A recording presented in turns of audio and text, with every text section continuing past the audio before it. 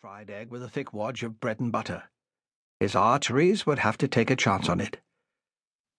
There was no evidence that Spaulding had been stabbed, shot, or strangled, although Fremantle said it was difficult to be 100% certain because of the conditions.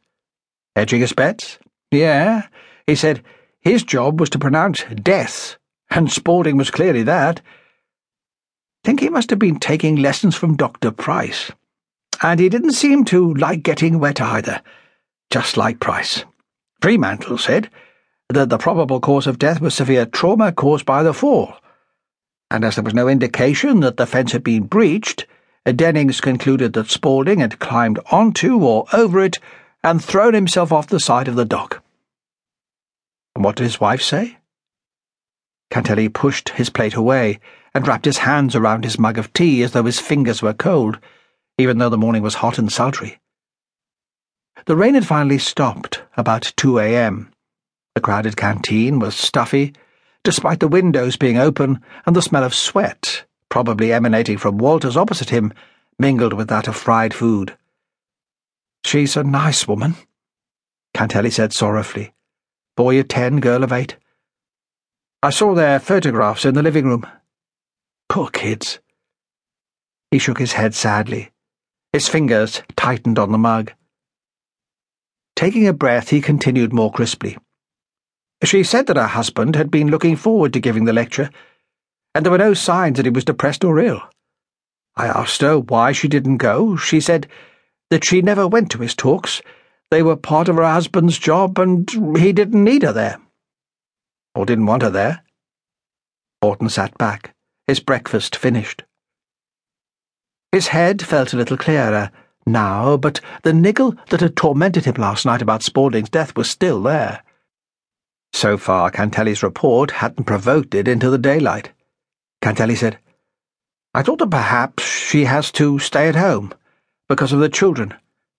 But her widowed father-in-law, Ronald Spaulding, lives with them in an apartment in the basement. The house is one of those 4-story Victorian residences just off Southsea seafront, not far from the Canoe Lake. Mr. Spaulding was more worried about how he was going to take the news of his son's death than concerned for herself." Walters looked up.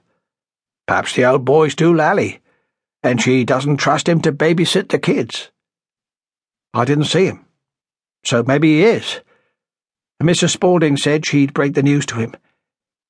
She said that her husband usually walked to work at the university unless it was raining, and he walked there yesterday morning, leaving the house just after 10 o'clock. "Nice hours for some," mumbled Walters. Cantelli said, "It's the holidays.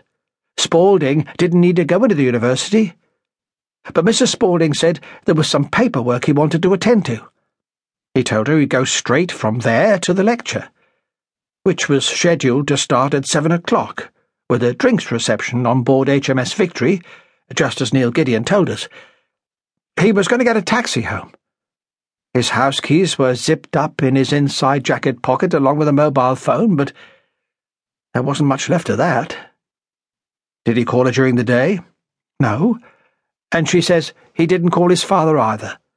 They all went for a picnic in the New Forest." "Was it usual for him not to call?"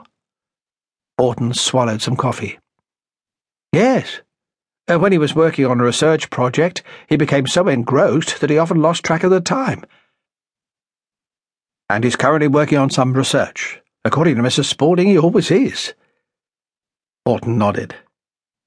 They would get Spaulding's mobile telephone number and check his calls, texts, and emails to see if there was a message explaining why he was ending it all. If he was. And Horton wasn't sure about that.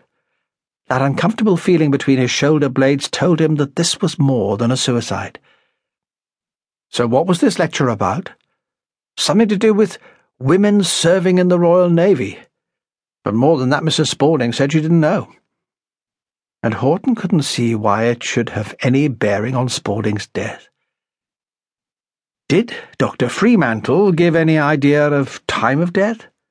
Only to say that it had probably occurred within the last 2 hours because there was no sign of rigour, which bore out what the paramedic had said. "Remind me what time the body was discovered?"